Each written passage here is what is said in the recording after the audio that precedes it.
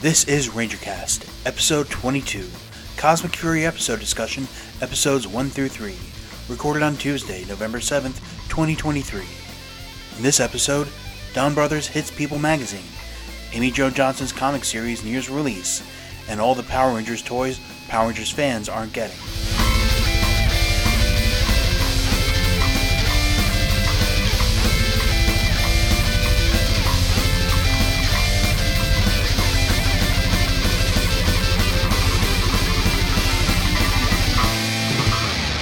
Alright, this is RangerCast. As always, I am Tyler, better known as Rudolph Volto. And first I have Mike with me. Hello, everybody. Thanks for having me back here. I am, in fact, Mike. I am not a scab of myself. It's the real thing. And Josh. Rigged, I tell you. Rigged! Oh! Hey, everybody. How's everybody doing? Everybody's doing fine, I hope. Yeah, sorry, we've kind of gone off the grid, so to speak, for a month or so. It was not intentional. You know, life, all that. You know, say this podcast going to try to be, every other week, but folks have lives. Iowa staffing, New York, Baltimore, which went great. It is. But be sure to keep in the loop on new episodes by liking us on Facebook, following us on Twitter, subscribing to r/Power Rangers on Reddit, where we are all over the place. But we do have, a fair bit of news, and then later on we have discussions of the first 3 episodes of Power Rangers Cosmic Fury. Again, sorry for the delay. So first things first, some news out of Funko Pop. They are selling a Funko Pop Dinozord at Target to celebrate the 30th anniversary. It was offered on October 27th as part of the Funko Friday. It is still available for pre-order on Target's website. It's $14.99, and pre-orders have sold out. Never mind then. So find on eBay, I guess, after December 3rd. It does look cool, and I like the design of the box. It has the dinosaur in the back of the 30th anniversary logo. And I look forward to, I guess, not being able to buy one. I don't know what the general consensus is about the Funko Pop Tyrannosaurus Zord. I have conceded a long time ago that Funko Pops are not for me. I'm not one of those people that's just going to collect a figure just to have it sit there. I know there's a huge market for it. I know that FYE and Spencer Gifts would not exist anymore if it weren't for these things. So I understand that this product is not for me. I do think it looks kind of cool. I understand that I don't know how well it fits in with other figures that they may have offered. I assume it's the same size as all the other ones. Most of the other Funko Pops, I know they've made larger ones for various other franchises. The only thing that gets me really, and I've noticed this in many other design choices in the past, they love emphasizing the cannons inside the mouth of the Dinozord, which is weird because that is next to never used in the show, and I just love how they latch onto that because it's really the only distinguished feature besides the cockpit on top of the head. I'm in agreement. I have no comment on it because unless it's something I'm getting for an autograph, I'm indifferent on Funko. It was cool when they did Dragonzord and Megazord. I personally think it's weird they're doing the T-Rex with one. I don't know what market it's trying to reach besides maybe very, very small Power Ranger one, but I don't know. Yeah, they're not going to get anybody new to buy Power Rangers Funko Pops by releasing this, because anyone who buys this is already going to own the other ones. Yeah. Now, as for toy news we didn't get, actually part of the reason why we didn't feel much of a hurry to put out this episode is Hasbro teased their annual Hasbro Pulse Premium 1027 event, which happened on October 27th. But they were pretty clear in the run-up, based on the hashtags they used, that there would be no Power Rangers news, and indeed there was no Power Rangers news. I think I saw a screenshot. It was like one of those things where you had to enhance to find any admission that they even owned Power Rangers. So it's like, Rodney Dangerfield joke at this point. Yeah, but from a business standpoint, I do understand that they don't want to focus on what they're not going to be offering, because that's just opening up the floodgates for Yeah, well, I criticisms. mean, it's like how much they're not offering it. There's so many things in Cosmic Fury that we're not getting toys of that in the Bandai years would be all over the place. Yeah. I mean, I'm not saying I want Bandai back exactly, let me be clear, but come on, eh, it's like this almost this uncaring for whatever the show is doing that would normally scream, make a toy out of that, It's one of those things like that's the original Suits. Hmm? I feel like this is also a consequence of Hasbro just owning so many things at this point. So I just get the impression that they're just trying to cast as wide of a net as they possibly can and try to appeal to as many people as they can. We all know that Hasbro, while they own Power Rangers, doesn't see it as a viable asset, which considering the show's not gonna is there's nothing happening in the future, so I can understand them not wanting to focus on it because if they did focus on it and there's no longevity for new fans. Be like, hey, you want to have this new toy line that's available for 3 months and then you're not going to get anything else because there's no more show. So Way I do back want. when, way back when Hasbro first got the toy rights, one of the things that fans were attracted by was the fact that Hasbro, being a much larger company, could wheel and deal to get Power Rangers more shelf space at the big box stores. That happened for about 5 minutes, and then that shelf space kind of went away, so they could sell more GI Joes or whatever. I mean, you know what this just means? What? It just means that we broke the bank by that Cosmic Fury Morpher toy. That's what it really came down to. Oh boy. And we are also getting kind of a trickle of more details about the Amy Jo Johnson comic series. Or rather, it's co-written by her and her boyfriend Matt Hodson. Mighty Morphin Power Rangers: The Return. Boom Studios is doing what they call their Direct Reserve program, where they pop it on Kickstarter. All we know is that the Kickstarter is coming, and we know that the artist is one Nico Leon, um, who's a different artist from the one from the anniversary comic. He's an artist who's worked for Marvel and DC. Uh, he's done some Fantastic Four, some Hulk, Catwoman, and I haven't really read any of his work before, but I understand that uh, Amy Jo Johnson and Matt Hodson were going through a lot of different artist work before they narrowed it down to him. And I really look forward to seeing actual pages. Off the top of my head, I think it's coming early. I think it's hitting shelves early next year. And this Kickstarter, however it doesn't mean that it won't hit shelves still. It's just, if you get it this way, it'll probably come with, a variant cover or autograph, something like that, depending how much you put in. I'm kind of tired of these things, though. So you both of you know my opinion on it. I very genuinely do enjoy the Boom Studios comics. I'm very much enjoying right now the storyline that for Darkest Hour.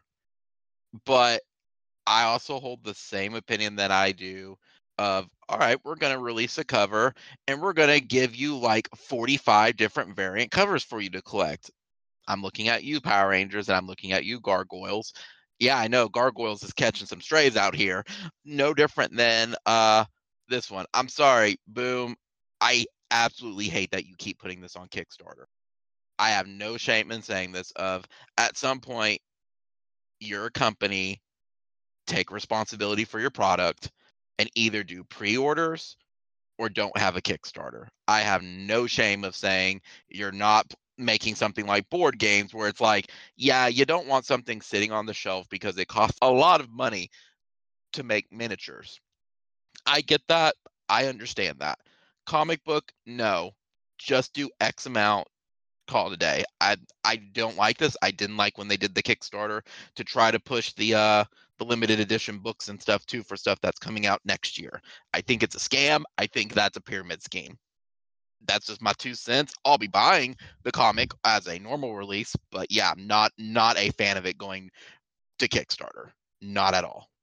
And On the that other is my hand, hill. I mean, me personally, I'm not going to do it, but there are fans who do it, and I haven't heard of anybody who has done this and been unhappy with the autographed whatever that they get out of it. It's just weird that they're advertising so heavily as being from Amy Jo Johnson, who is not known as a writer. Like, yeah, she's She an isn't, but she's actress. known as Power Ranger. But Yeah, but that doesn't mean that you're immediately qualified to do everything with the franchise. I'm going to throw I that in. don't want It does Samuel not Benta qualify you to put it scoring on the it. next movie. It also doesn't qualify you to be putting it on Kickstarter. it's not like she's putting on there herself. No, and that's why I put that on Boom. Boom, to me, that's like if Marvel wants to put a Spider-Man on there. It's like, do you have that little faith in your comic that you have to put it on Kickstarter? Or was the contract so big you have to put it on Kickstarter? That's, again, I could gripe about that for a full podcast episode. But Well, she hadn't written a movie or directed a movie until 2016, but that didn't stop her from writing and directing a couple movies and some TV. I have no problem. Let it be known as I stand on my hill that I die on. I have no problems with her writing it. I don't like how Boom keeps approaching this because I think that's not what Kickstarter is supposed to be. Is not to be using this as a limited edition platform. It's meant to be you print what it is so it doesn't eat the cost for it, and it's also meant so you can go to other countries for shipping purposes, not for. I would say the same thing if Marvel did it. I would say the same thing if DC Comics did it, or if Disney did it. No, guys, you need to eat the cost. No, but I mean, I'm there looking are at a it lot as a of more macro. there are a lot of things on Kickstarter that could probably not be on Kickstarter. Oh, Well, I it's like the agree. old maxim. You need to spend money to make money, but now businesses are trying to avoid that spend money part. Correct. Like right now, there is a Dracula comic that has $193,907, like nearly $200,000 against a $666 goal. So it's something that we're gonna make anyway. But this Kickstarter is basically free press. But is it made by someone independent? A small comic publisher in California. I'm okay with that. If it's a small comic publisher, more power to them. I mean, Boom isn't Marvel. Boom's also not a small public comic publisher either. That was just one I plucked off the front page of Kickstarter. But it makes me wonder how much is the Kickstarter meant to be marketing towards people who are already familiar with the Boom comics versus people who may not know that a comic book series even exists. I mean, like, I think the important thing is that people pay their money and get what they want. It's not a scam if people know exactly what they're getting for what amount of money. It's called the return, not the order, Tyler. And if they get that thing, unlike the order. So moving on, Renegade Game Studios is now offering 3D printing for certain RPG minis, including Finster, Draken, Tyzon, Pumpkin Wrapper. You have to buy the designs. Well, no, excuse me. You have to buy the normally for getting like regularly, but certain designs will be free for test printing. Finster is one. The others are not available just yet. Let me re-record that whole sentence actually. Also, meanwhile, on Renegade Games, they are starting to offer certain RPG mini designs for 3D printing, including Finster. Normally, you have to pay for these 3D printed designs. I'm not sure if they plan to make any other ones free. Otherwise, you do have to pay for the designs and print them out yourself at the library or whatever. See, now that's where I love this idea because as someone who runs the RPG, what they're doing with the miniatures are the things that are usually included, because if you take a look at the sculpts, they're pretty much the exact same you're going to find in Heroes of the Grid. But if you're running the RPG, you don't want to pay $50, $60 for a expansion just to get the miniatures for it. So this is to me is a great compromise of, hey, we're gonna you pay $10 for whatever it is. Here's the design for it. Go forth, use it for your RPG. I love that idea because it's like any major villain or something. Or if you want to just paint it for yourself, like these are great test products, and you don't have to ruin like the mold or something you have if you do have Heroes of the Grid for it. I love it. I think more companies should do that. If they have products that span across multiple iterations of their games. I would love to see them do that for Transformers, G.I. Joe, My Little Pony, you name it. When What Love else? it. 3D, I have many thoughts about 3D printing in general. I like it because it's kind of, you know how with video games you can buy a digital copy of stuff, with movies you can buy a digital copy of stuff. This is kind of a similar idea where it's like, okay, you want to have this figurine? Fine, we'll give you the code that you need in order to make it, and you can print it yourself. There's less waste in the world. You know, if you want to generate the device out of plastic or resin or whatever it is the 3D printer uses, I think it's just a plastic carbonate or something like that. And then you can make it on your own. Um, Maybe this will be a discussion for another day, but I could definitely see Toei and many regular toy lines, G.I. Joe, Power Rangers, if it should ever, come back from the grave, deluxe line toys, instead of going to the store to buy the toy, you gotta buy the 3D printing model and you have to print it out yourself. Yeah. I I think think this that's is a the good future. intro as well for like model kits, or for like I think it's going to be that first stage of, if you want it, it's not going to be nearly as good as what you could buy at the store if you want the packaging and all that. But if you solely just want it for like test purposes or posing purposes, hey, that's easy enough for it. I like the idea. I think they're being very forefronts about it. I think it's almost like a Hero Forge type of deal, and I love it. Yeah. Cannot state it enough. And moving on, there's some pop culture news. There was some photos that made the rounds around Halloween that kind of put my mind to the Wayback Machine when I read the headline. From People Magazine, Larry Birkhead made his daughter Danny Lynn's Avataro inspired. That's the phrase in the headline. Halloween costume for 3D model. So it was a costume out of Dawn Brothers, and she, to refresh your memory, I'm not sure how old our audience is, but Danny Lynn Birkhead is Anna Nicole Smith's daughter, and they kind of been living pretty much out of the limelight for the last 16 years or so. But apparently, she is a huge fan of Sentai and such, and she told her father she that watches legally. I'm sure that John Toy is probably gonna kick down the door or something. But anyway, her father says that she came to him a few weeks ago and said she wanted to be Oni's sister for Halloween. So, quote, I believe I brushed it off and said, sure, we have plenty of time for that. Fast forward to me finding out they don't sell the costumes in stores. So I had to make it from scratch based on a 3D model. It's the first time I attempted that before, but I figured we were approaching the end of the trick-or-treat phase, or maybe not, so I told her I would try my best.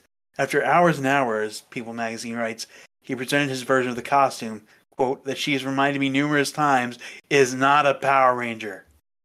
That article tickles my pickle because it's really trying to avoid affiliation with Power Rangers. The only time that it's even mentioned is the not a Power Ranger, like in denial. It doesn't mention the Sentai Power Rangers connection. It doesn't really mention what the show is. It just says Japanese tokusatsu without even.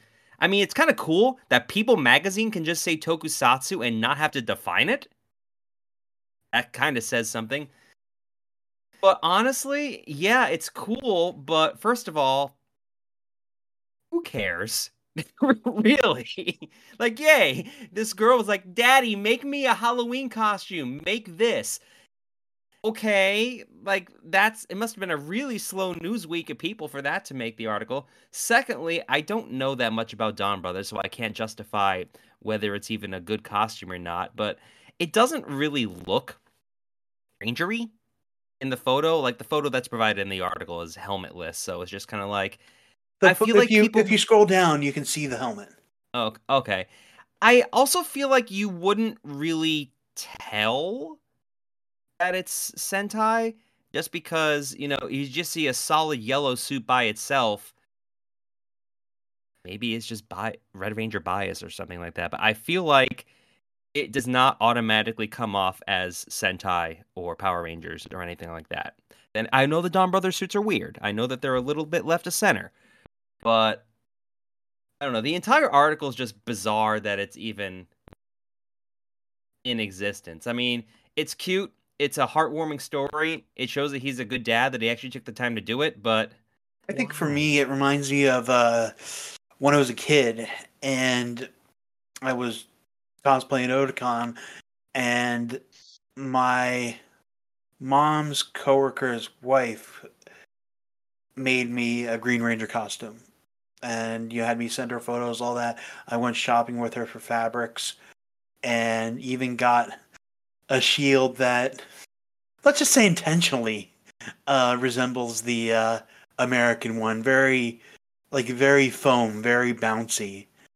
But it was really cool, and I appreciated that she, went the extra mile to glue on the Morpher replica that I bought on eBay, and it looked whack, but it was still mine, and it was still special, and I think that the fact that her dad did this for her is not something she's going to soon forget.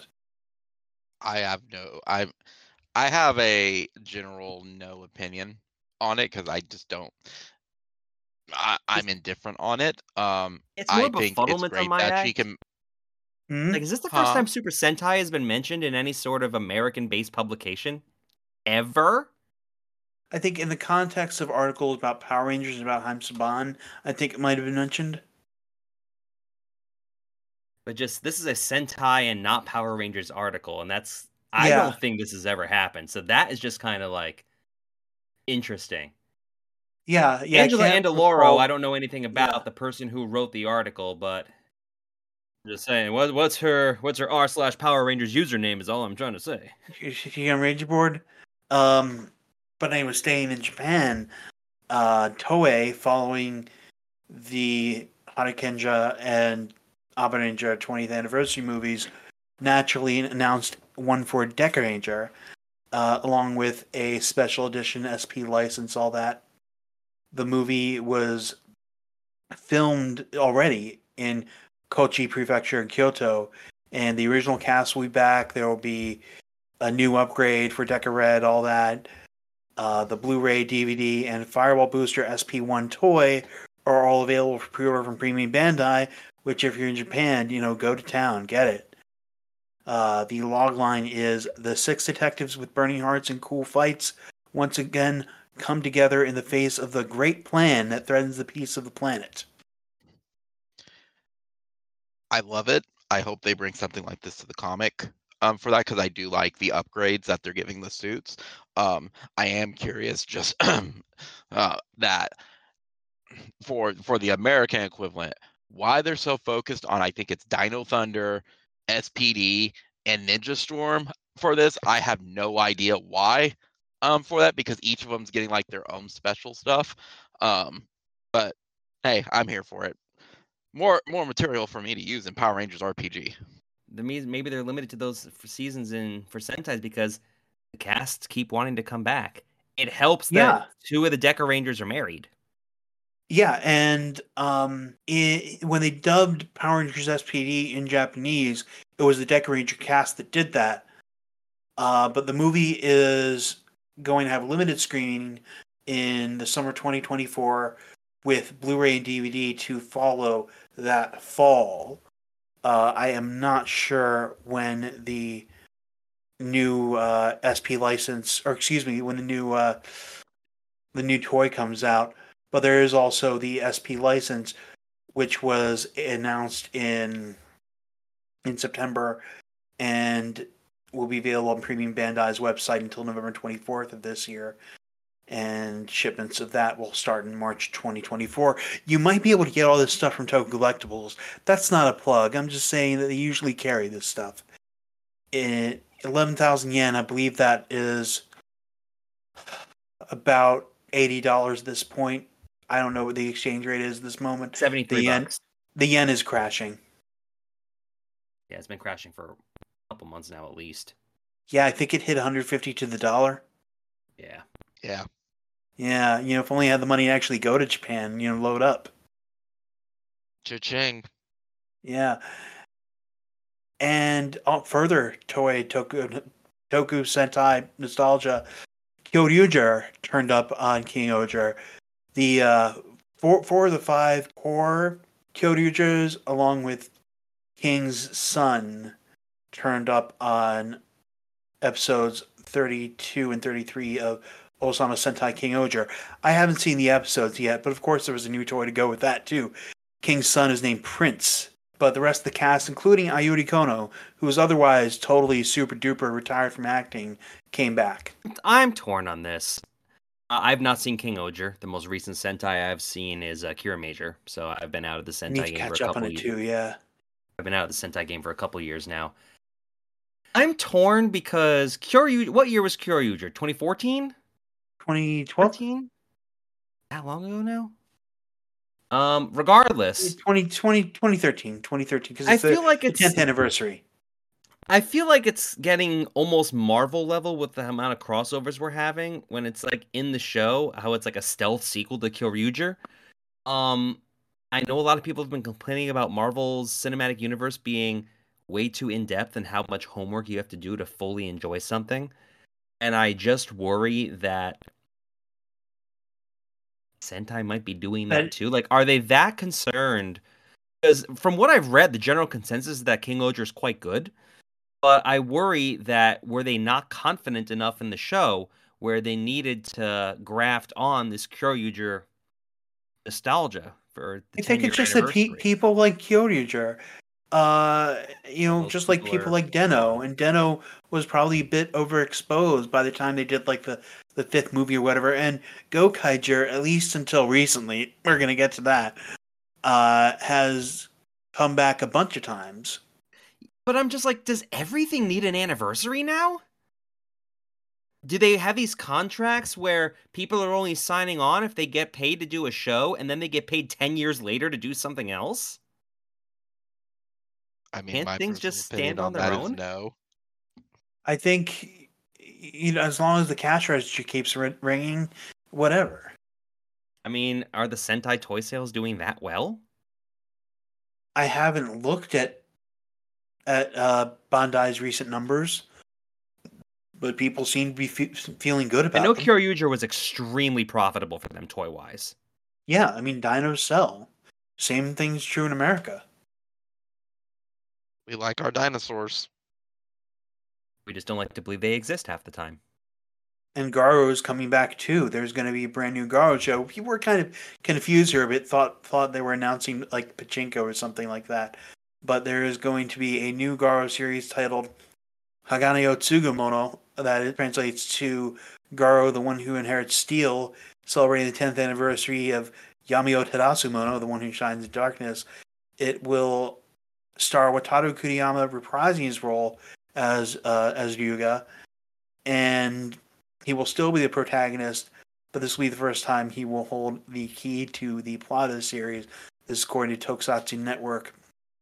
The crew includes Yasuhiro Matsuda, who previously directed episodes of Garo Makai no Hana, Makai Flower, and Goldstorm Show.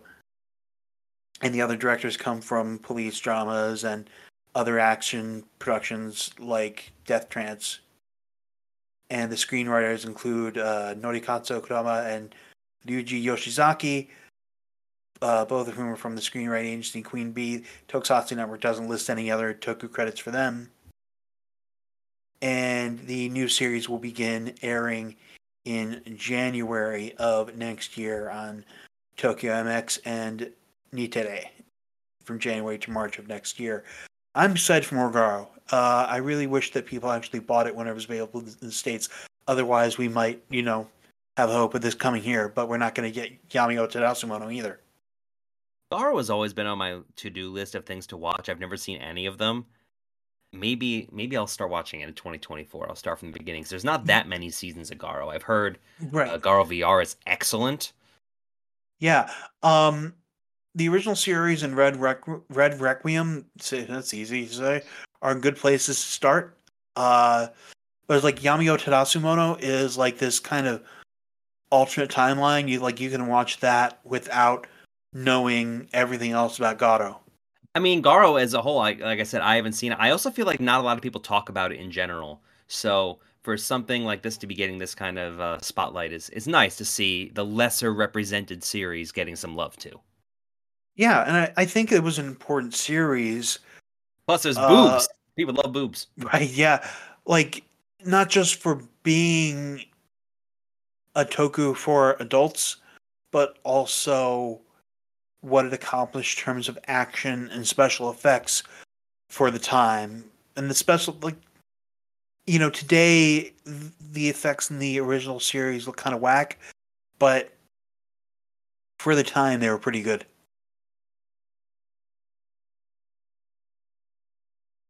Tune in And for more Garo stuff maybe in 2024 because Lord knows we'll need something to talk about. yeah, now pivoting to serious stuff. I'm not sure if we talked about this in the show, but a few months back we may have mentioned that Junya Ikeda, who was in Yamio Tadasumono as well as Gokaiger, where he was Gokai Silver, he was out there asking for fan mail, saying he was depressed, that maybe letters might cheer him up. I think we got a sense of why he might have been depressed, because last week it came out from his agency that he had been arrested for alleged fraud, and that therefore they were canceling his contract, and all the shows with which he was involved would be recasting him. Now, according to the Yomiuri Shimbun, the police say Ikeda and an accomplice posed as a police officer and visited the home of a man living in Kotoku in Tokyo and defrauded him of his cash card. There is reportedly CCTV video related to the crime. Now, according to the Japan Federation of Bar Associations, special fraud is kind of like America's wire fraud statute. It's a term that refers to a scam that defrauds random unacquainted persons out of money or property over the phone or other communication tools by leading the victims to transfer money to a designated account or by other means, which include various bank transfers and frauds and other things like proposing a contract, providing like information on how to win at gambling, providing a dating service. Now, besides his roles in Gokaiger and Garo, his other roles include voicing Joe in Digimon Adventure Last Evolution Kizuna and the Digimon Tri films. He's also done some voices on Ensemble Stars, the Majestic Prince series, Trigun Stampede. But all the current roles that he's doing, those are being handed over to other people. Oops. Oops, indeed. I will withhold all comments until a verdict is handed out. Yeah, well, the thing about the Japanese justice system is they have like a 99% conviction rate, so he's probably screwed. Uh-oh, SpaghettiOs. And in even more serious news, another thing we might have talked about previously, Ika Darville from RPM, he had a GoFundMe going for his son Mana, who was diagnosed with a rare form of brain cancer. We learned just the other day that over the weekend he died after that battle with brain cancer. He was only 10 years old. The whole thing is just so tragic. They were trying all sorts of things, wherever they could look for help in the States, Australia, wherever, even finding a spiritual advisor, all of that. And it's just so unfathomable. I can't imagine what that family is going through. To lose a child such a young, it just doesn't make sense. It tragic is exactly the word I would use. It's very unfortunate. I agree. And looking at the GoFundMe, you saw all sorts of people who had worked with him, backing him on his care, including some anonymous people who gave really, really large sums to help with travel, childcare, all that. Because during this time, strike or no, he wasn't working. He was busy taking care of his kid, which obviously absolutely the right thing to do. But donors whose GoFundMe included RPM writer Madeleine Paxson, Luke Coulter, or excuse me, Mike Coulter, Charlie Cox, people he'd worked with at Marvel and on Power Rangers. And we're just thinking of him. So we're going to take a quick break, and when we come back, we're going to have discussions of the first 3 episodes of Cosmic Fury. Be right back. My nephew liked the Power Rangers, and I did this on his birthday where he had all his friends around. They were like, Green Ranger. I said, let me show you the real Sentai. I'm going to show you the episode where Green Ranger actually died. And they were sitting there looking. A couple kids started crying like, no, Green Ranger can't be daddy. And the parents were like, what are you showing our kids? The Anime World Order podcast. Not suitable for children because the truth hurts. Visit us online at www.animeworldorder.com. I'd like to take a moment to tell you about Entertainment Earth. They carry tens of thousands of licensed products covering everything from Power Rangers to Pokemon, Ultraman to Iron Man. And for RangerCast listeners, you can get 10% off your order and free shipping on any order $79 and up. Just go to ee.toys/ranger. That's ee.toys/ranger. Or click the link in our show notes. RangerCast may receive a commission from your purchase. And we are back. We are ready to finally discuss the first 3 episodes of Cosmic Fury, which are, all of them actually, are available on Netflix. Now we're going to try to keep discussion limited to these first 3 episodes, but if we reference things from after that, the show's been out for a month now, so, but if you're really nervous about spoilers, maybe shut this episode off and go finish the show. I don't know what to tell you. The reason why we're divvying this up for anyone who may be interested is because, with the Netflix model, with 10 25-minute episodes getting dumped all at once, it's kind of difficult to talk about all 10 of them simultaneously, because obviously each episode has things that happen, especially with the way that the narrative is structured. So it is best for us to take them chunks at a time, which is why we're only doing the first 3, even though all 10 dropped at the same time. Yeah. And I watched them all in a day. I don't know what you're talking about. You have more free time than I do, friend.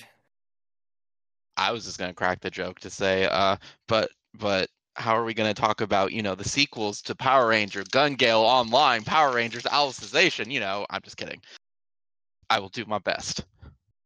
And yes, you have way more free time if you watch it all in one sitting. But anyway, the first episode, Lightning Strikes, as promised, picks up basically right where Dino Fury left off, with the Rangers on a distant alien planet on Zordnia, which is actually a callback to Change of the Zords. It is the planet where the Shogun Zords were found. But the episode starts at 11. There's this big, like, drone shot of this, throwdown with the Rangers and Billy and the Morphin Masters and various mooks, including the champ suit from Q Ranger, which I guess use it if you got it. And it's just this beautiful shot that's a location that Power Rangers hasn't used before. And even if it's still a Power Rangers budget, that was a hell of a thing to see to start off the show. Season 2 of Dino Fury pulled a similar stunt as well with their first episode. You got to start big with the season. I get it. It's a good move. Mm-hmm. And we see Zed being greeted by new villains, Bajilia and Squillionaire, which are original designs, but unlike the Cosmic Fury suits, these were built by Toei and Rainbow Zoke back in Japan. And I really like those designs. I do too. I don't have any problems with them. I don't love them, but they don't bother me. There's one thing I want to point out that I really do like, if with this being Cosmic Fury for it. Regardless of people's opinions on the suit for it, we know why they did a little tiny redesign of Lord Zed, solely because they wanted him to move around a whole lot. They said they could not, they were very limited on Lord Zed previously. So that's why we got steroid Lord Zed. That being said, you can actually see the evolution of like where the designs come from, because Lord Zed's very much a classic look of, and I don't mean of, oh yeah, because he's from Mighty Morphin.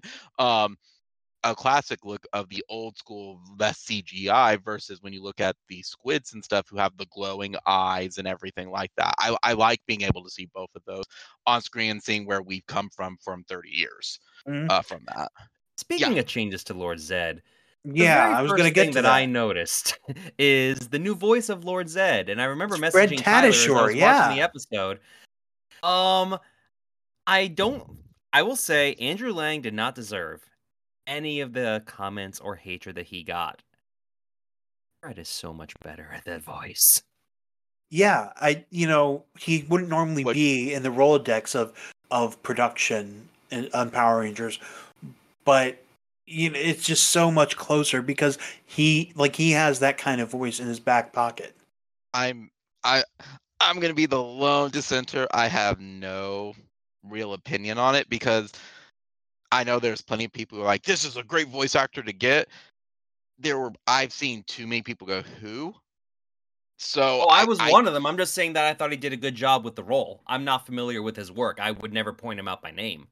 Oh, well, there you go. There's a great example of that, because I've seen a lot of camps of, oh, everyone's gonna love this. I've seen more of all, and I'm just throwing this out here as a number, but I'll say majority of people like, I don't know who this person is. He has a great filmography when you look it up, but he is not as much of a well-public figure as I think many people thought. A lot of people don't know who Frank Welker is, but he is still one of the most legendary voice actors of all time. Fred Tatasciore is also one of those people who productions go to literally all the time. Like, if you hear the Hulk in animation and it's not Armin Taylor, it's him. And he is just he has all these roles as additional voices, because where he's credited like that because he is so useful. Because he can do all these sorts of characters. So when I saw his name in the credits, I did a double take, because I realized how serious they were on getting Zed right, even though, again, I really hate that this is the reasons that led them to have to recast Zed again. We will talk about them getting Zed quote unquote right later. I think they did okay. I have thoughts. The one thing I will say on Welker, and I think Rito, I think Tyler, I think you hit the nail on the head, because he does so many additional voices. People didn't. It's not something that they can identify and think of it being like a Tara Strong or a Steve Bloom, where you know who they are. And I think that's why it's nail on the head of a lot of people, because when I've listened to it, I had to go look at his stuff. And sure, I know some of his stuff now, but like, you couldn't have told me he was Nibbler in Futurama at all. And to me, I think that's a marketing issue for that. I digress on that though. Back to his voice, I'm indifferent on it as Zed. I have nothing against it, but it's not my favorite. I think stuff could have been done a little bit different, but it doesn't change it. I think how he sold it as the mannerisms was much better. Agreed. And I kind of like the new suit. I like the slim good body kind of muscle suit going on underneath the metal. I was able to tell that they did something to the suit, but I did not mind. I didn't notice Zed being nimbler than he had been in the past. But again, I noticed that something was different, but I was just like, doesn't bother me. Also, Zed is moving around a lot more than he would back in the old days. Yeah, like in the old days, like it was minimal movement, and they added like the more practical effects of like water on it to make it shine, and the um what you call camera, the effect, practical effects versus now where he can move around. I mean, we outright, if y'all remember back in when he first appeared, we had the running water essentially in the his cords, the veins and stuff, for however you want to say it. They went more like that. Well, this one is like, yeah, we can actually use him for it. So I appreciate that. And they even said they updated the suit a little bit more to slim him down versus steroid version we saw in season 2, 1, whenever it was. So anyway, when we see the Rangers and Billy has his power lands out, and I like something they actually, I'm kind of getting ahead of myself, something to do with the core team as well. They always have their Ranger weapons out. They don't need to summon them. They always have them, and they always are using them. And I think that was a really great decision. I am tired of because seeing it Billy with made a the- lance. I'm tired Yeah. of it. He I'm uses the not. lance What? more in Cosmic Fury than he has ever used it in Mighty Morphin. Well, that was a Yeah, byproduct I of the loved it. footage because they rarely used those weapons in the Jew Ranger footage. I Yeah. understand that, but It's like the maybe Blade it's Blaster. just a I don't know if it's like an edict that's coming down from up above. I like that they're using the weapons too much as a whole. I'm jumping ahead, especially with the Cosmic Fury weapons, but fights in general lately I feel are way more weapons based than hand to hand. And again, maybe it's something that they have to do due to children seeing violence on television or whatever. I don't get the reasoning I behind have it. an answer for that, actually. Fun fact, I actually do have the answer for this, and I know that makes me sound like a know-it-all. You see more weapons because that's less martial arts, less possibility of your actors getting hurt on set. That is the actual sole reason for it. More weapons means they could do more with special effects for it. You don't have to have more scenes, essentially. That's why. I know. I feel free to agree, disagree for it, but that is the reason. No, it makes sense. Totally makes sense. I personally like that he was using it. We I feel like It's I like just y'all wanted to said, we see got a a lot little of bit martial- more regular fighting. Like, use the Blade Blaster. You have other things at your disposal. Whip out the power cannon. Go for it. Where's our Thunder Yeah. Slinger? I think I was only used like once.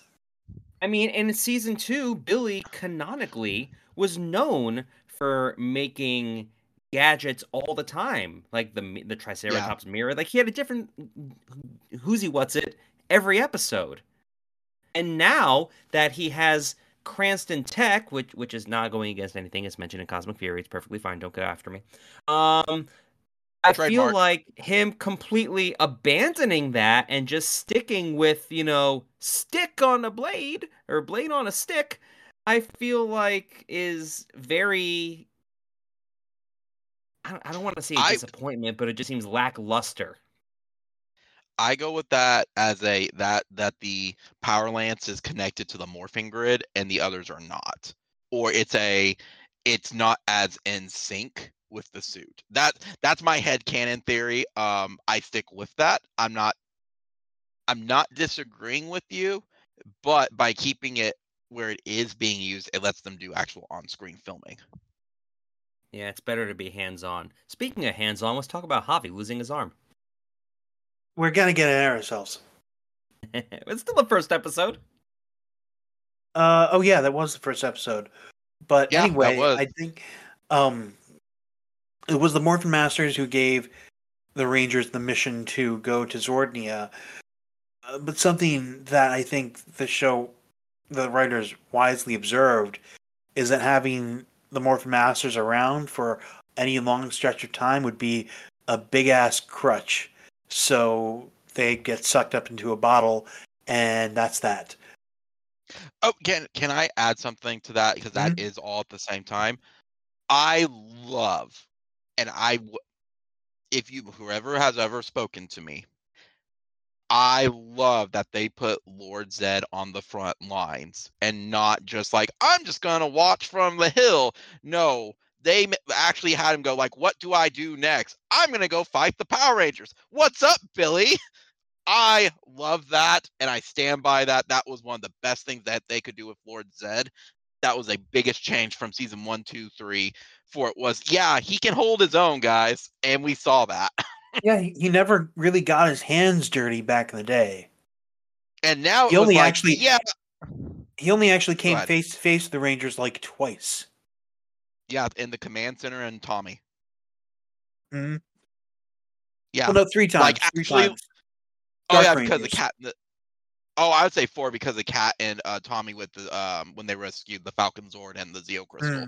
So, yeah. but very true, limited. If we're talking like combat and stuff, yeah, Only I once. was Only very once. happy we got yeah. that. He only fought I Tommy was once. very happy. Yeah. Right, but I'm very happy that we got that, and just that was good. I and the choreography for it was really good. Just the Billy, it's you again. Oh, I'm so happy you remember me after all these years. Like, that was good. So Dewdrip Dewdrip turns Ollie evil. Ollie, I love Dewdrip. yeah, and he's immediately Love fired. Dewdrip. And Ollie, now evil, just totally yeets Zato off into space. And that's like just the first 5 minutes. And I chuckle at that because that was the worst kept secret ever. Oh, he's gonna be evil? No shit. Excuse my language. No crap. Like, everyone called that the moment they showed the premiere. Apparently, Like, the teaser reason that they did that, according to Simon Bennett, was because of scheduling issues. Like, it wasn't clear if he'd be available. So Now, yeah, because he was filming other projects at the time. And now, something I will add to that, I personally liked it that they did that for this season. I do think people have legitimate gripes in future episodes when we review, because I'll have my comment later on for it. But I like that he was evil and what they did with it.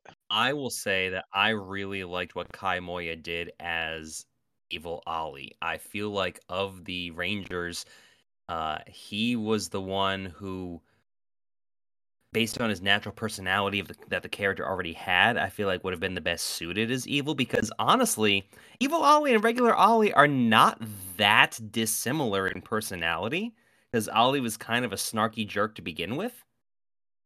So I feel like a lot of the changes in Kai Moya's acting were subtler differences than we normally get in the show. that's right. And I That's just right. really appreciated that.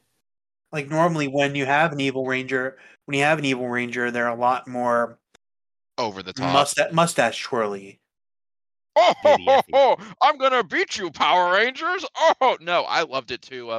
You could tell, and it was one of my biggest criticisms of Dino Fury. He's more like season Evil 1 and Trent. 2. No. That the acting had just Yeah. took a level up. Ollie's actor, 100%. To me, besides David Yost, he was like the best actor. Jordan Fight also took some notes. Jordan Fight Correct, is most like- improved to me, no question. Absolutely. I think if we can say definitely, I think you could say, just even not even talking about the other episodes, from the first 3 episodes, yes, the acting has tremendously improved tenfold. Like, this is not even, I'm impressed with that. And that takes a lot for me to be impressed, because it's Power Rangers in the sense of Well, it. to Like, be you're fair, gonna a get lot your of that's 1 or not 2 just learning, better acting skills or subtleties or whatever. It's they've had time to marinate being the characters. They've just become more comfortable in the direction. character's skin and knowing what they can do with it. Yeah. And with Zato gone, Amelia very naturally kind of settles into this like take charge role. Naturally.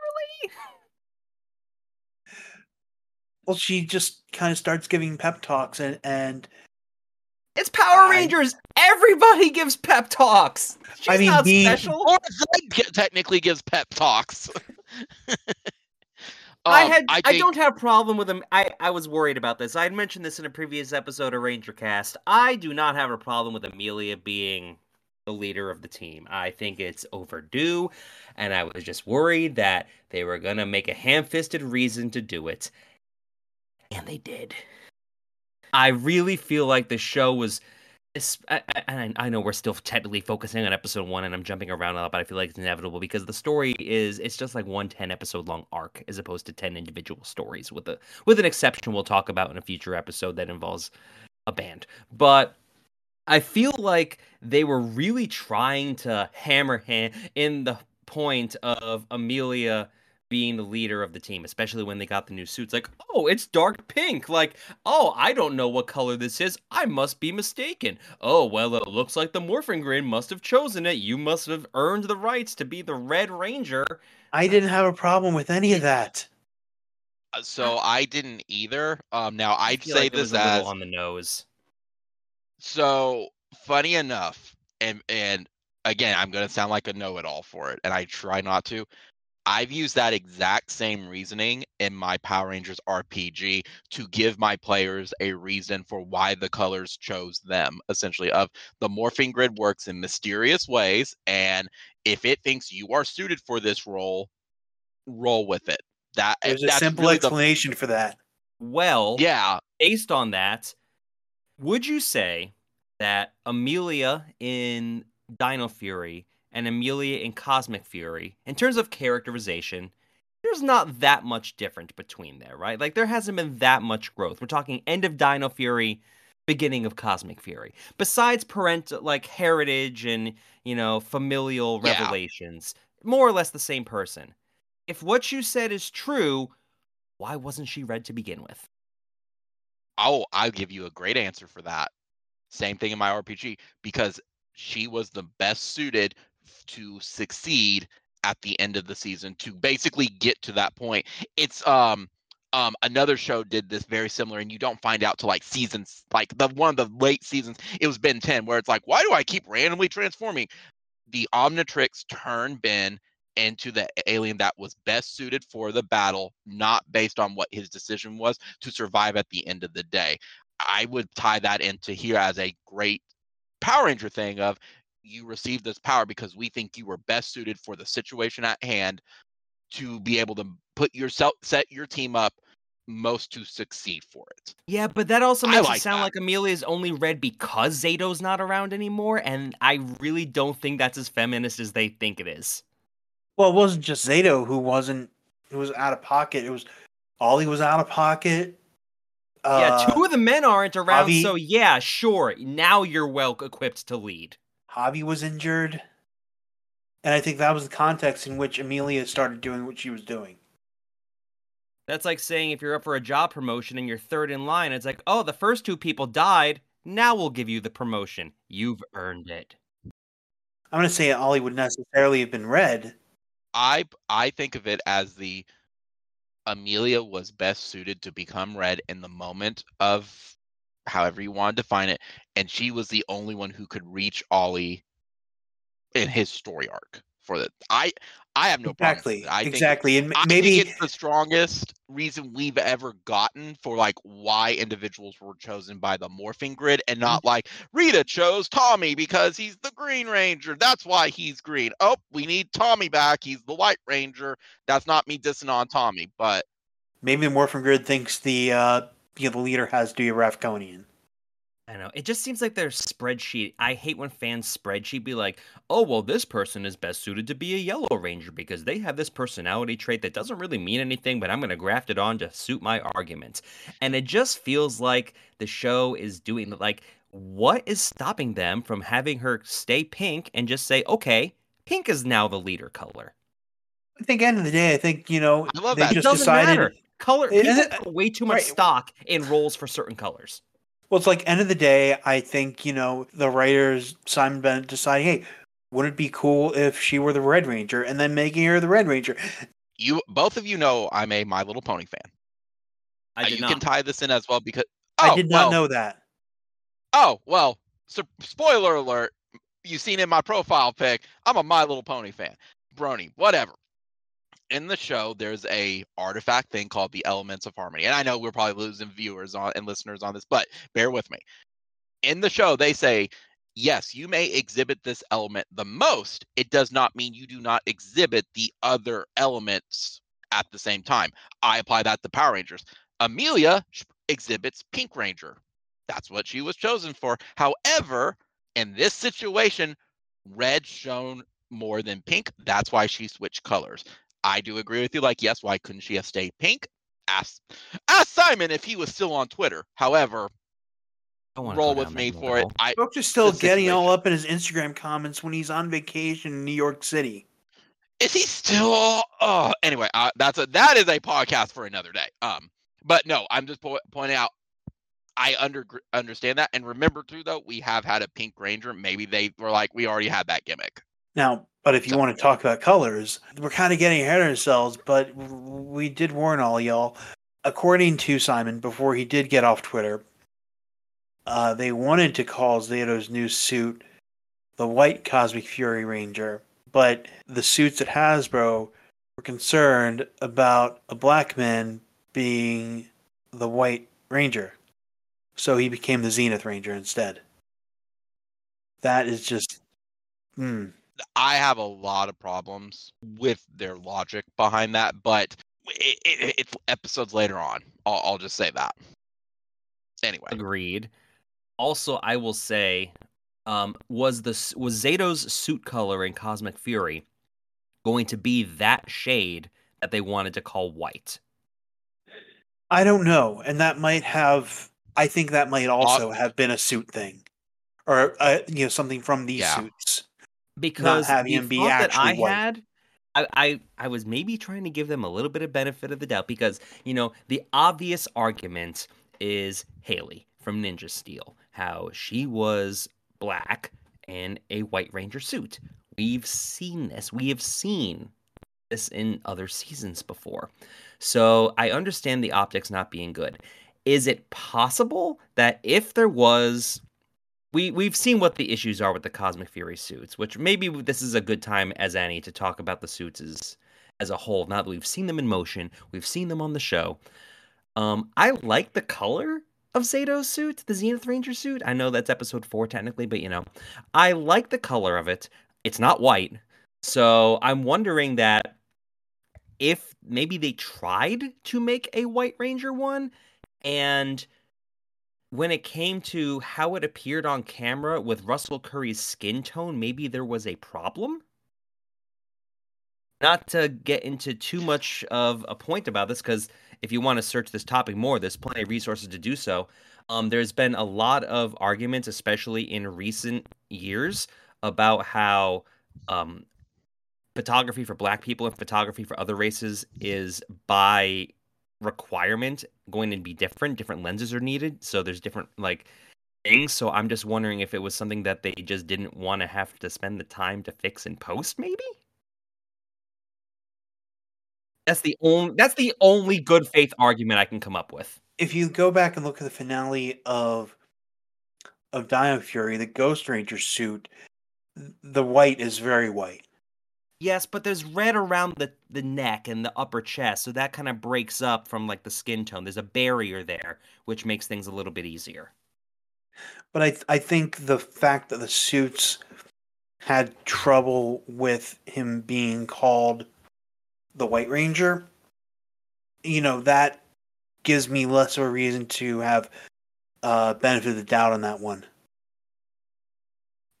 I mean, it's just conjecture. We don't know the answer at this point, so it's something we can all speculate on. Mm-hmm. Obviously, it's easy to have a knee-jerk reaction of, that's ridiculous!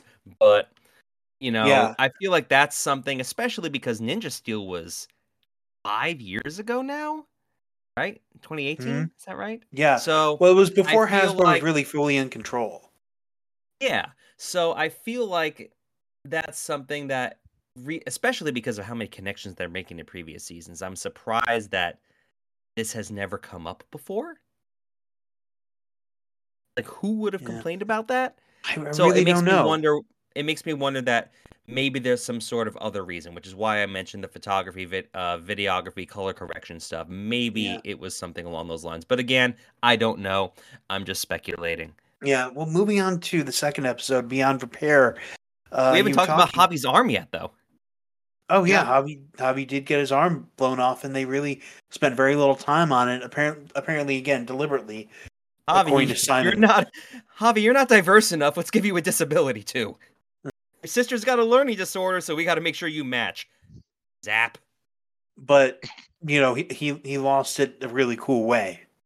Simon also said they worked very, very exclusively with the national organizations about that, and basically they had the final say of make it very quick, don't make it like something to dwell on essentially for it. So that's why, if anybody has complaints like why wasn't it more focused on, that was why. Okay, time to talk about something. Are you going to episode 2 or is it still on 1? Because I do have one thing on 1 it's still. It's a bigger thing. Related to something we were just talking about. Okay. Around the time the series released, there was a lot of dialogue on Twitter. I know Twitter isn't real life, all that, but sometimes there are things that do make you think. I'm a white guy, so I'm not sure how much right to an opinion I have on any of this. I believe the proper term is Zenith guy. Thank you very much. Well, see, here we go. They consulted with disability groups on how to handle Javi. They were very clear about working with Special Olympics New Zealand in regards to an earlier episode. But the writing staff is very monochrome. Yes. And I'm not sure if there was an appreciation of how what they were doing with Zato was going to play. Because it's not the first time a Red Ranger of color has taken a different color Ranger power in a subsequent season. And there are fans who took issue with the fact that it appeared to be happening again here. Regardless of what his arc turned out to be, the fact of the matter is that he gets much less to do in this show. And, it says a lot that, aside from mentioning what happens in the opening minutes of the season, we haven't really mentioned Zato since. Yeah, because the budget got used for him in the first 5 minutes. But I think I will say, and I'm trying not to talk about, because he comes back in episode 4. He does. And I feel, without going too much into it, because I do want to save it for when we talk about those episodes in a future episode of Ranger Cast, I feel that when he comes back, his power set is so different and so much stronger than the rest of the team that I feel like him coming back as a completely different role is kind of in the same vein as like Ranger versus Knight from Mystic Force. I feel like it's not even a demotion or promotion so much as he's a completely different thing. And I feel like because of that, I don't really take issue with it. I don't see it as demotion so much as a lateral move. Well, I think even if, regardless of how he ends, if Zato's actor was white, we would not be having this discussion. Yeah, but I think regardless of how the character ends the season, I think it's right to describe his character as de-emphasized compared to Dino Fury. Yes, but I feel like his character, because of what Zato goes through, has the correct amount of focus. He was gone for long enough to have it actually have an impact on the rest of the team, where it suited the story enough. The entire first third of the season is, among other things, focused on getting Zato back, and he was gone for long enough where there were stakes. You felt his absence. If he was back by the end of episode 1, people would have been annoyed. Be like, well, then what was the point of getting rid of him? He needed to be gone for a certain amount of time. Ollie needed to be evil for as long as he was in order for it to actually, have an effect on things. I don't have a problem with Zato's new position with the team, which we will get into later, because of the new things that he can do. He gets a good chunk of focus in the second half of Cosmic Fury. Yeah. And Josh, you said you had something else to say about the first episode? I do. It's unrelated to to Zato. I just want to say, and I know I am probably in a very, very loud vocal minority on this. I thought the Zords were an absolute joke. I thought Agreed. The cockpits were cool, but the Zords are some of the ugliest. You could tell it was the same thing of Sam Raimi not wanting to put Venom in Spider-Man 3, but guess what? I have to put it in there because I'm told to. You could tell these Zords sucked. I'm sorry. I have no shame in saying it. I don't have a problem with the Zords, and in fact, I'm quite happy with what they were able to do in terms of brushing out the Q Rangers. I think for all of our hand wringing about who would pilot what Zord, Billy immediately made that a non-issue. Yeah, I was okay with that. It was also kind of neat to see, different color Rangers and different colored cockpits, which is fine. And Billy and the Wolf Zord. Yeah, well, you gotta stick with what you know sometimes, especially if you're looking for familiarity in times of crisis. I will say, I've seen a half of Q Ranger. Q Ranger's Zords look neat. The mecha look neat. Q Ranger's mecha fights are not very good. So I understand that they had, the whole appeal of the Q Ranger line is swapping things out, where anyone could be an arm or a leg. And when you have that many Rangers, you had to be able to suit the story with whoever was around to be able to do that. I still say that Ryuteo, or the Cosmic Dragon Megazord, which again we haven't seen yet, but you don't know that yet, is one of the best looking combinations they've ever had in Sentai. But the whole appeal is based on the playability, being able to swap out to the combination that you want. But in the show, the fights aren't very good because so much is focused on the mix and match aspect of it, which from a toy standpoint totally makes sense. You want to emphasize how you'll be able to play with the toy, and it's more the fact that you can, mix and match stuff. People are also a little spoiled because, with the toy lines in particular, Dawn Brothers and King Oger, they're really focusing on play value and flexibility and articulation. So I think people may forget that Q Ranger's whole appeal with the toy line wasn't necessarily, mech fights. They weren't that good. So for them to be able to get as many mech fights as they were for Cosmic Fury, I get it. But I do agree that this season, more than others, Zords felt like more of an afterthought, especially because we spent a good chunk of the first episode on Zornia. And they're ugly looking. Yeah. Well, they're ugly because, again, Q Ranger puts so much focus on the Q-Tamas, the orbs, and they don't mean anything here. So if you take off the orbs from any of the Zords, they look terrible. But the whole symbolism is more the orb than the Zord. So if you take the Zord fights from any other season, they don't work here. Agreed. I do feel like if there was a way they could have done the season without any Zord fights, I think maybe it would have been better. I'm sure they had to have them in there somewhere, but I do feel like that this is the most they've ever felt like an afterthought. I agree. They're still ugly Zords. I have no shame in saying that. No shame! Now moving on for real to the second episode, Mike, you were talking about earlier how you wish Billy would go build some stuff. But in the second episode, he's really settled into this Zeo era guy in the chair kind of role, working with Solon. They seem kind of like kindred spirits. And, you kind of continuing what happened at the end of the previous episode, catching up with the supporting cast, in this case, Morton Garcia, Jane, and Jayborg, and Izzy uses that low scene voice. Makes me laugh. The entire scene where it's pretty much, hey, it's every supporting character. Like, hey guys, you're not going to have a job after we're done filming. Come in here and get a paycheck. That's what I refer to that Oh, scene hey, as.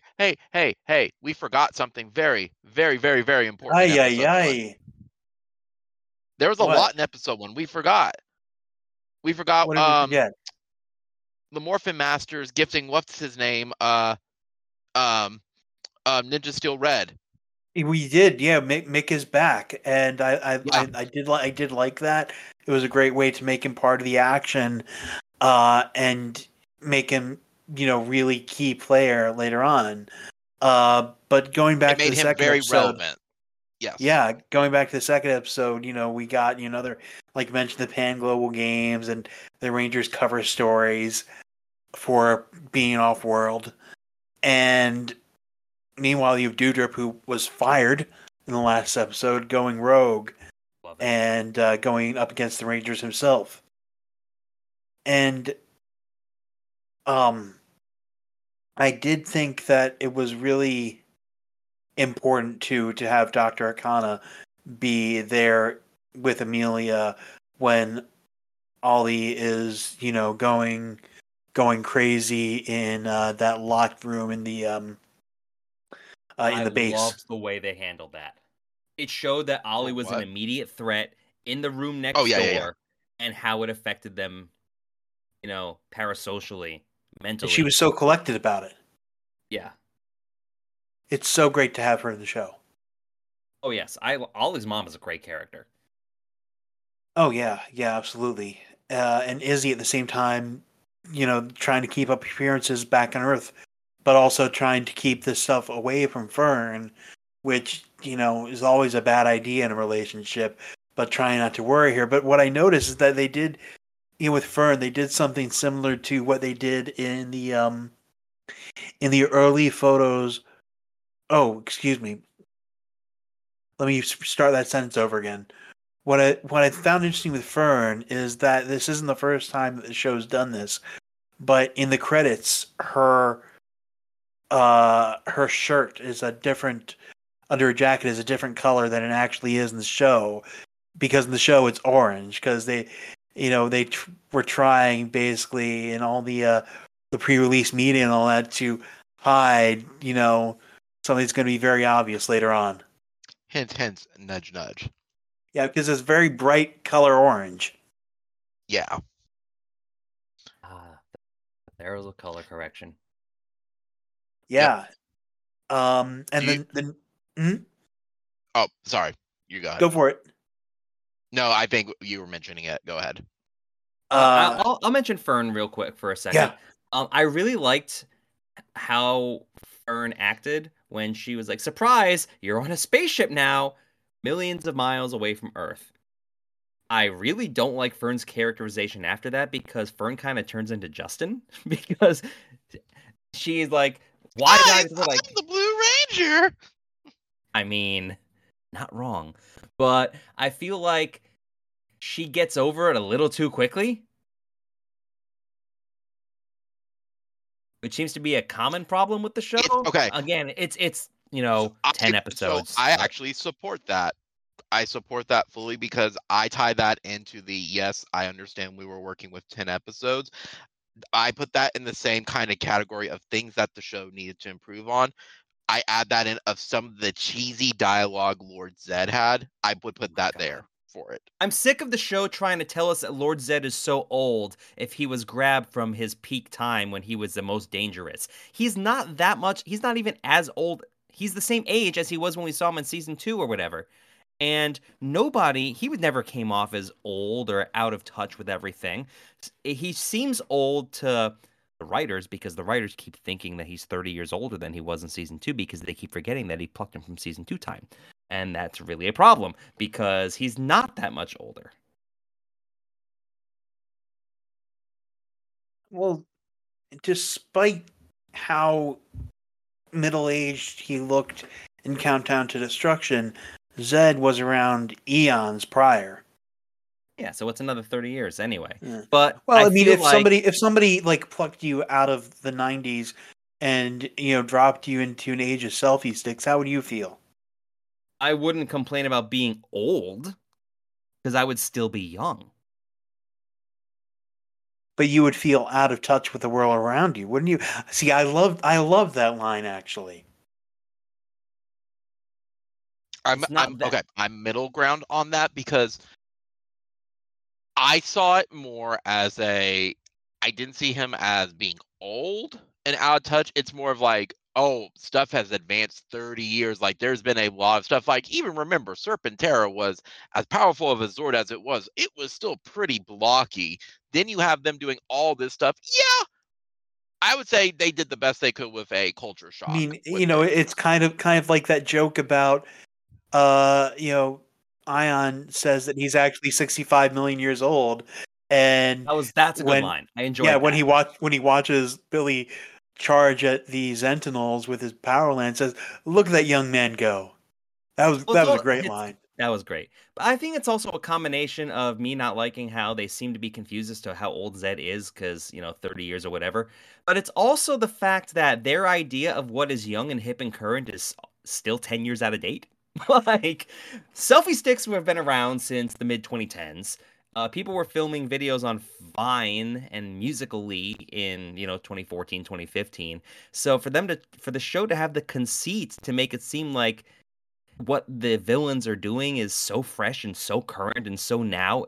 It's like in season 1 of Dino Fury when they kept having Izzy spout out like "Okay, Boomer" or like all the the hip catchphrases. It's like Steve Buscemi, "How do you do, fellow kids?" It's like, look, we know what the kids are saying. We're being young and hip and relevant and modern, and it just seems There was a little bit of that in this, in this season 2.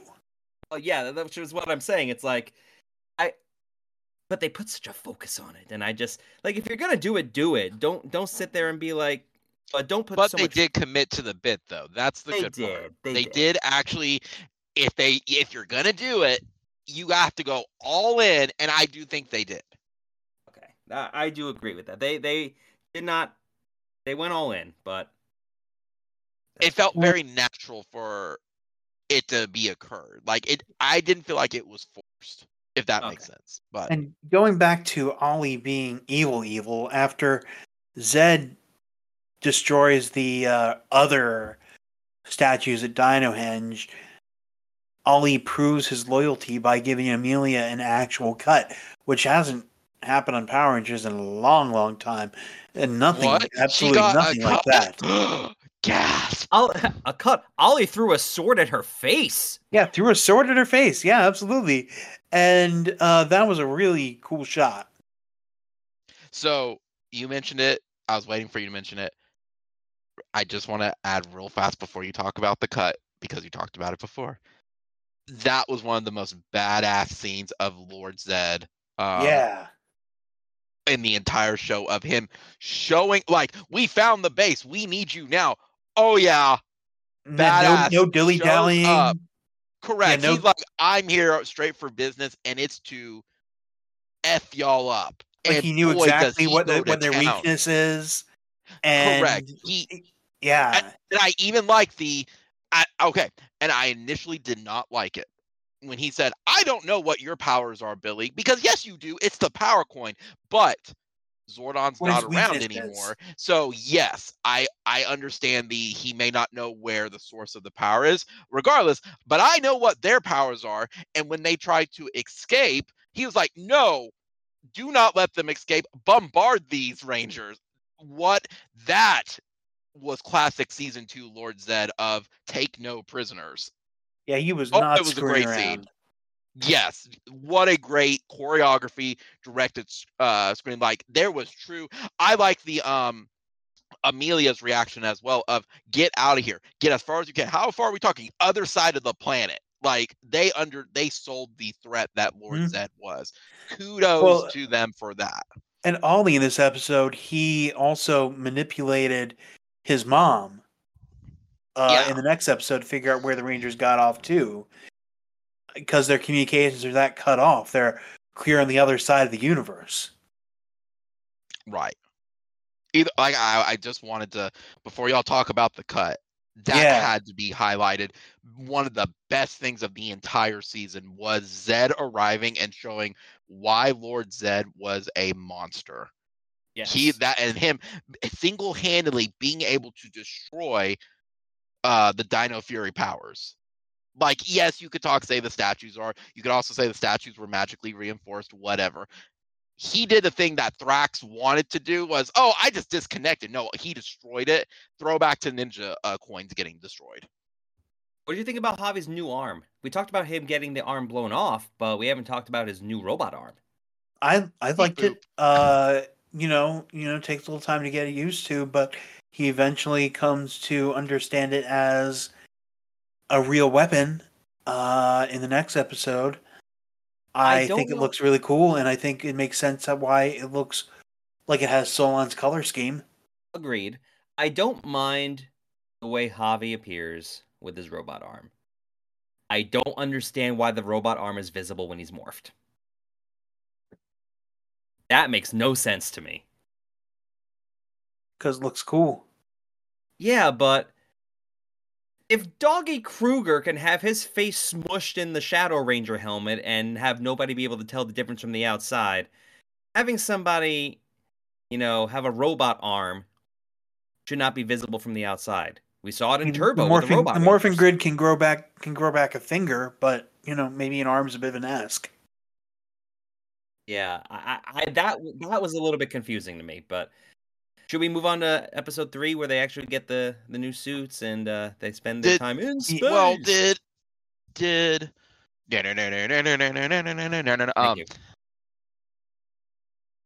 was there any Ranger that had something that morphed with them in any season, like the prosthetics arm? Because that's actually a good point. I'm racking my brain I think that's the first time that's actually happened, where it's not a prop or something like make an argument for the Wild West Rangers.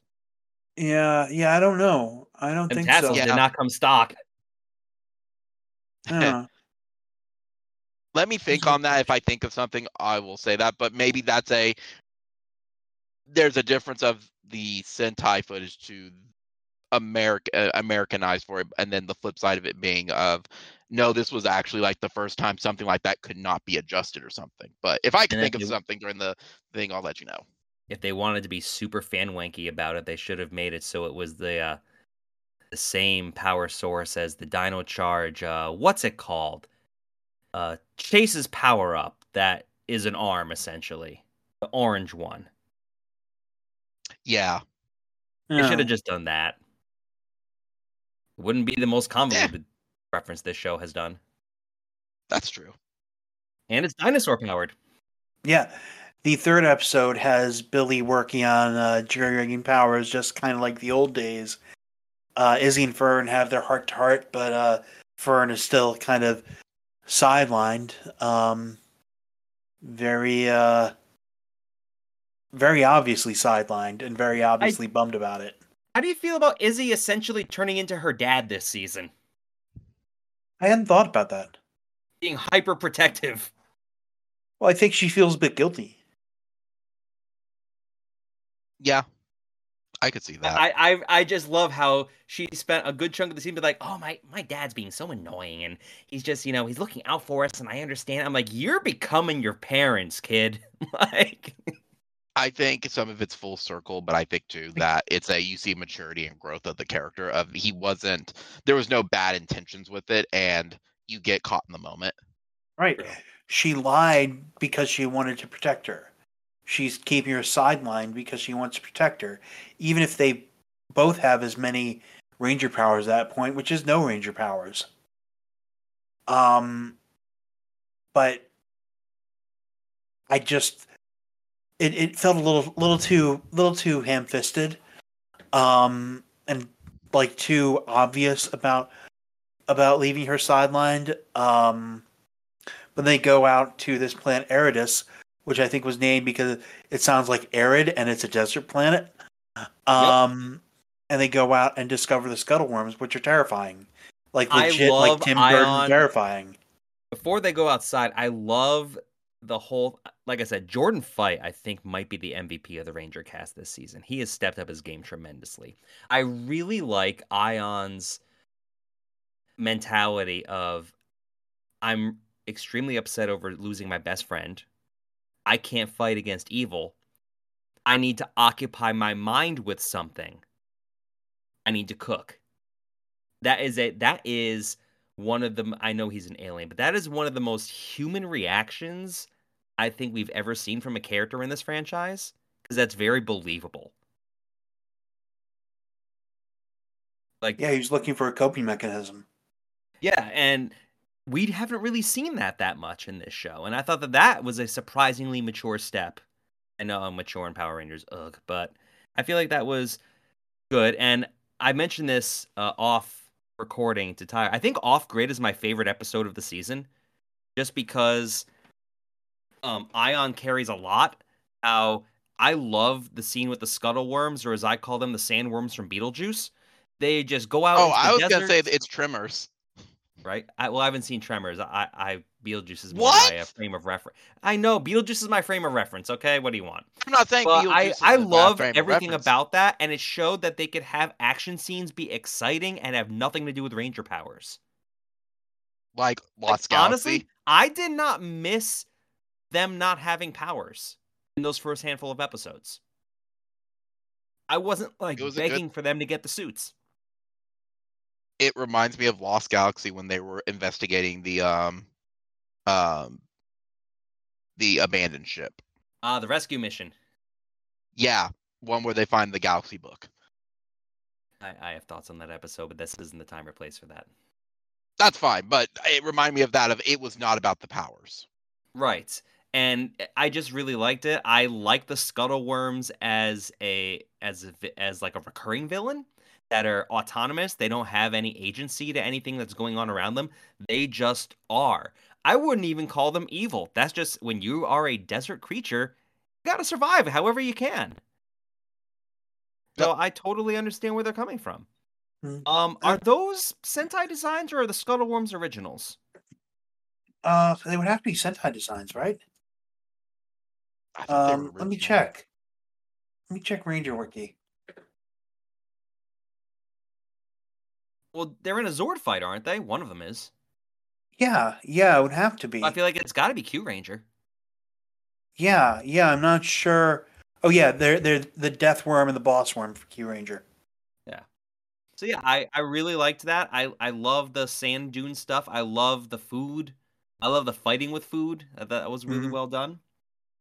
Yeah, but something I didn't like about this episode, now back in Dino Fury, there was a moment where General Shaw contacts the Rangers about a jailbreak at Grid Battle Force. This is something that kind of sets the table for Scrozzle coming back. And we see, but don't really so much hear, the Beast Morphers Rangers fighting. Now, there's kind of an equivalent moment in this episode where Shaw comes back for no reason, where we see a Buzz Come Blast get your report. paycheck, Chula.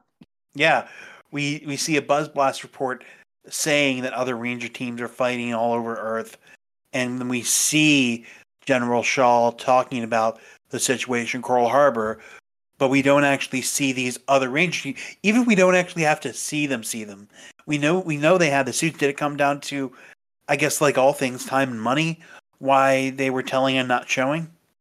I'm not expecting like any of these people to come back for ADR, but just give us a sense of these Rangers being out there. The only sense that we have is the fact that Billy's around, and we see a couple other people morphed, but that's it. It's definitely a case of them wanting the increased scope and them kind of forcing themselves to have the increased scope and the fibrous connections between all the seasons without making all the prior connections first. And then oh man, what can we do now that we're committed to this idea? Right, you compare to Countdown to Destruction, where they didn't really have to tell you who the Alien Rangers were. Right. But they showed... Even if you didn't know, you would just see, oh, there's other Rangers. This is serious. Yeah. Exactly. And we finally got the actual Cosmic Morphers, and the Cosmic Fury Orbs are very much not Q-Tamas. They're kind of mentally on the bottom, that sort of thing. And the new morph is actually pretty cool. I do like the new music they used for it. I hate the morph sequence. How they flick the orb into the air like it's a quarter, and it's I think it looks blatantly cool. CGI. It is obvious CGI, but it still looks cool. Yeah. Like you're sitting there fleeing for your life. You have had no powers for a long time. Just put the ball in the morpher. Don't get fancy with it. That's the. How do I want to say this? I like the morpher because at first I hated it, and now I like the morpher based on what they did with it later in the season. With it, where it's not just a morpher. I am A-okay with what they did. I absolutely despise, and I use the word despise because I hate it so much, the morphing sequence, because I can get behind, okay, you need a little camp. Okay, it's still got to be believable. I'm going to push the button. Okay, we're going to do a pose, push a button on a cell phone. We're going to do a key thing because maybe that's an ancient ritual. No, this was dumb.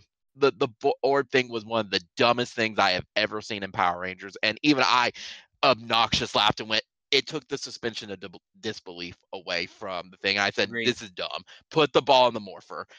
That was I dumb. have zero problems with it. I mean, it's no different from if you like it, that's fine. But yeah, I agree. It's no different from the times in Overdrive where they'd hold the morpher up, let it go, and it just spin on its own. It's no different. I'm going to disagree because I felt like Overdrive when they was did much that quicker. in Operation and in Overdrive, I thought it was like winding up like a Jack in the Box and then release power. Like it made sense for what they had. This does not make sense to do that. The only way it would make sense is if they actually threw the orb at an enemy and it bounced back and then went into the morpher. Ironically, I like a bouncy love ball. it, but it to me the orb is as over the top ridiculous as Turbo Morph. And I love the Turbo Morph because of how camp and over the top is. Don't get me wrong, so I'm a hypocrite, but it's unnecessary. Put the orb in the morpher. That's it. I think it's unnecessary. It does not need to be hand flashy. movements in Jungle Fury's morph. I mean, like there's a lot like there's a lot of stuff in Power Rangers that's done just because it's cool, and I have no problem with it on those grounds. But we do. I do agree though. I do agree though that the flipping of it looking like a quarter was silly though. Regardless of that, it could have been done a little bit better. Of them at least flipping it and catching it instead of it like they made it a point in Dino Fury of you have to get the movements right and everything to insert the key and spin the morpher and everything. They made that a point, and then this one every single time. Okay, even the first whatever. time. Billy, this was a shit design. Anyway, yeah. Also, then we finally get the new suits for the first time, and we actually see the suits in motion and on screen, and they're still terrible. I forgot about my issues with the suits after like 5 seconds. The helmets are good. I like the helmets. They're fine. I don't understand why a lot of them have gold mutton chops, but whatever. They needed to change them somehow from the Dino Fury helmets. I completely understand that. They're slightly modified. I think what bugs me the most about the Cosmic Fury suits is the diamond that kind of comes in towards their belly button from one side. That just seems like adding in a design for no reason other than just to someone didn't want to clock out right away. They're like, oh, let's just keep going and see what happens. It doesn't mean anything. I get that they have the shoulder pads. I get that it's supposed to be more powerful. It's supposed to be some sort of harkening back to the Green Ranger shield, how it's supposed to be, an upgrade or whatever. That's fine. But as a whole, I just feel like if you took away the helmets, there would be absolutely nothing there to tie it back to the dinosaur theme. Especially when Billy's like, I decided to keep the dinosaur theme because I thought it would fit her. And I'm like, besides the helmets, which you barely even changed, they're just generic. It needed... I'm very middle of it because I'm in the middle of... I do agree they are very generic. On the flip side, I didn't have an issue with them when they were used because the colors were vibrant and popped, so you knew who was actually fighting for that. So I have no issues. I do I will agree, and say I I think did it's a not good point mind for. the puffy muscles. Didn't bother me. So funny enough, that's the thing I did, because if you really like, and maybe you didn't notice it or anything for it, but when you watch it, I immediately saw too much things like moving around, like the puffy muscles and stuff. Especially like the abdomen muscles. You can tell it moves around. It's a little sloppy. Yeah. What I like what they did in Legacy Wars when they released that the week of Cosmic Fury. I think if the shield was more down the chest, that would have been a much better design for it and would have made it look cleaner. Right now, it's too far up to like the collarbone. It needed to go down to Yes. like where the ribs are at, and that would have been much better. And if they changed the suits from being the matte to like a shinier color, I think that would have made it much cleaner and made them look Yes. even better on screen. And I That's will just my say that opinion. with the new suits, I feel like it works better for certain colors than others. I do think Zato's is the best looking of the bunch, beside even taking away the cape, which whatever. I Yeah, like the the champagne cape's color, whatever. but I feel like Yeah. it works with the rest of the suit. Um, Amelia's looks fine. I don't really like the green or the cough blue cough that we haven't seen yet. But like I said, See, I and like I the just blue. don't I like love when, the shade of especially blue. because there's not that much difference between the suits other than the helmets, which again, the helmets are fine. But when your primary design does not look good with every color that you have it set in, something's wrong. I could see that. But I wish there were toys of this very cool stuff. What do you think about the new weapons now that we've seen all of them? I'm down with them. I'm indifferent. They're I have weapons. I have one huge problem with the new weapons, but we can't really talk about that until episode 9. Now, here's something too. We can talk about this though because Simon revealed this as a part of season 3. Season 3. Simon did point out that in episode 3, Billy was not considered to get new powers because they wanted to keep him in the classic suit for it, because that's his power. They did not want to take that away from him for that. But they still wanted him a major part of the cast, and I'm glad they stuck with that. Yeah, absolutely. And I like that If it ain't broke, don't that fix it. I like that they used Correct. the most recent morph for him, but then added that season 3 style flourish of the helmet materializing. Yes. Yes. That was really cool. But they didn't do that all the time. And I wish they'd use the lightning bolt too. I do agree. I'm looking at trying to find pictures real fast of the The Cosmic only other thing Fury. I would have possibly thought of for Billy to get his powers, and again, this is fan wankery at its finest, is the Zeo Crystal's still out there. And if there was just some one thing like, how'd you get your powers back, Billy? Oh, well, I managed to tap into the Zeo Crystal. And Sentinel Knight! well, no, the Zeo Crystal be like, and I was able to get my powers back with the Zeo Crystal, but your powers are still Mighty Morphin. Well, I like them. Well, no, I mean That's who I Master am. Master Green hooked everybody up. This has already been answered. True, but Something I had to find a picture of it. Something to notice too on the suits. I think it works best with red for sure. Definitely black. I do agree it doesn't work with green. It really does not work with gold. And the reason I say that, the whatever flourish they have with the design you were talking about on the side of the body, it doesn't one that pop looks enough like and it's it highlighting blends. an abdominal ache in a medicine commercial. Yeah, that. And 20 Yeah. years, 20 years, and they never got gold fabric right. Yeah, it blends in too much with that, and it just does not. It needed to be something different. It needed more design for it. Why they didn't just take from Dino Fury the lightning bolt down the middle, I have no idea for that. But yeah, it does not work with every color. I would say Ion easily as the worst suit of the Cosmic Fury bunch. Yeah, I agree. I think it works best with red, black, and blue. It does not work with green and gold for sure. What y'all think of their weapons? I like them. I think Javi's weapon, which we technically haven't isn't an episode we talked about yet, is the most interesting.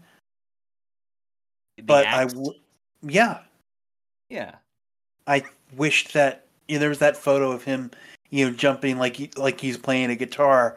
I wished that we saw them used a bit more.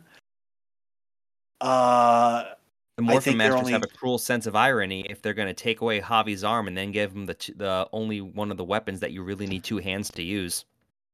Hey, look, comedy, man. I mean, it's not like any of the Rangers has the armadillo puck.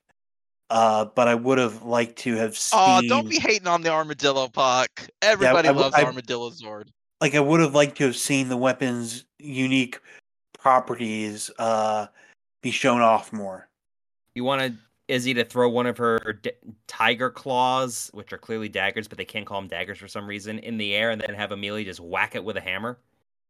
Oh, that would have been cool. I mean, the show has so many restraints on it that I guess maybe there wasn't that much that they could come up with that he could also do. Yeah. Also, what is Ion's weapon supposed to be? Mo's a razor. It's literally everything. It's a razor. It's a claw. It's a blaster. A Rafconian army knife. It dices. But does it slap chop? I mean, he does have experience in the kitchen, so he could probably make it work. He could. Here's a question I do have, and they don't really answer it. Is this the Dino Fury powers? Yes, they say it's Cosmic Fury, but were the Dino Fury powers genuinely destroyed, and these are just like what we did with the Ninja coins and the Mighty Morphin suits, or is this a brand new set of powers? Because yes and no, because Billy explains that there's residual energy left in the Dino Keys, and that and the and Master Red's staff are what he uses to create the Cosmic Fury powers. It's a bit like what the original Turbo movie script said would have happened to the Zeo powers. Reverse engineering them to become Turbo? Yeah, something like that. Now, here's a question I have that has actually been stuck in my mind for a while, and we're going to ignore Zato because Zato is a completely different can of worms with this, for reasons that we'll have to discuss in a future RangerCast episode. Do you think the same thing that I do, in that the Cosmic Fury powers are actually a downgrade in power from the Dino Fury powers? Yes. I actually had that thought watching as the season went on. And I'm kind of okay with that. It feels more desperate that way, and it adds to the immediacy of the situation. But to be fair, I think that because funny enough, you referenced it, Rito, was the Turbo powers, because the Turbo powers are a step down from Zeo and Mighty Morphin. So I feel like this was what could we jury rig with what we have. Yeah, and they kind of came off that way. Like, Billy's like, all right, here's what I could slap together. Billy made these powers in a cave with a box of scraps. So I like that they don't come off as, like, every year, it's one of those diminishing returns where everything's got to be more powerful than the previous season. And I like that this time it's not, but it comes off that way. I really appreciate that. I like to, and if you want to build to that, most of them are melee weapons, except for like Gold Rangers. Well, we have the ability to make one weapon that's a ranged weapon. Everything else is like, what's it called? Melee weapons, which supports that theory, because if it was melee or ranged weapons, you're going to have more, they're more powerful just in general for that, if it's a blaster. You can throw a hammer. You can, but that's not the purpose of a hammer. You could also unless you're throw Thor, Javi, but that doesn't count. You can throw an axe too. Javi, stick your arm out. We're gonna yeet you over to the enemy. I'm okay with that. Boy, we've gone on a while. I'm not sure if we talk about, and this is why we split it up over multiple episodes. Yeah, but I'm not sure if we want to give like episodes grades, because we're really grading a whole story at the end of the day, aren't we? Normally, I don't mind it, but because of the way that this season is written, because of the way it's Yeah. structured, because of the way it was developed, how they had to make it a 10-episode arc, I feel like we should reserve all grades for season long, and we should Yeah. wait until we've covered all 10. I don't think that this Yeah. is a season that you could really justify having individual grades of episodes because it's an overarching narrative. Exactly, and I think that like there's maybe one episode that could like stand alone as a contained story, but that's about Yeah, it. we'll talk about that would- next time. Real fast, I would disagree with that of you not grading. I would say, does it contribute and move the story? You don't have I to think give it they a all grade, do. but say like, in a sense, some does, some of it doesn't. Is it filler? Does it mean something for it? I would say yes in some capacity. You could say like, yes, this was good. It felt natural versus like the Buzz Blast thing. Like, that could have been left out, but it was not a detriment to the season like it was to Dino Fury type of deal. That was filler, Yeah, but I mean, it that's did like not grading impact the chapters of a runtime. history book. Like, they gotta be there. But oh man, that 12th I mean, I century, don't know woo, that was a about real you, downer. but I mean, I never liked the Roman chapter in my history book versus no. But anyway, maybe that is for and I always look at it of in the moment, does it stand on its own, and then as a whole, did it benefit to the thing? Because sometimes they do get worse. Of like, no, they lost track of what they wanted to do or something like that. I could say both. So, yeah, so coming up next episode, we're going to be talking about the next 3 episodes of Cosmic Fury, which would be Teamwork, Rock Out, and Take Off.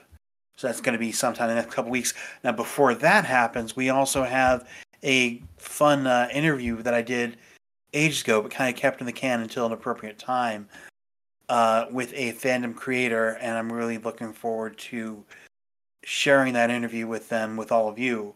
It's going to be really exciting. I interviewed the creator behind Bakery Sentai Pond Ranger, a Toku-themed idol project. They've done a bit of touring on the East Coast, West Coast, and all places in between over the summer, and they are putting out an original song coming up. So be sure to Google them, check them out, and hear their interview in the next episode of RangerCast. So anything you guys want to plug before we go? No, I'm no. Fair enough. No. Nope, All I right, got well- nothing to plug. It's just I hope everybody's holidays are going well. We're approaching near the end of the year. All right. Well, in the meantime, everybody, you can find us at rangercast.net. You can like us on Facebook, subscribe on YouTube, follow us on Twitter, and we will see you next time. If you like what you just heard, find us at rangercast.net or look us up in your favorite podcast app. Reach out to us on Twitter or leave a voicemail on our website. The opening theme is by Daniel Park. The ending theme is by me. RangerCast is distributed under Creative Commons license. Attribute and share alike.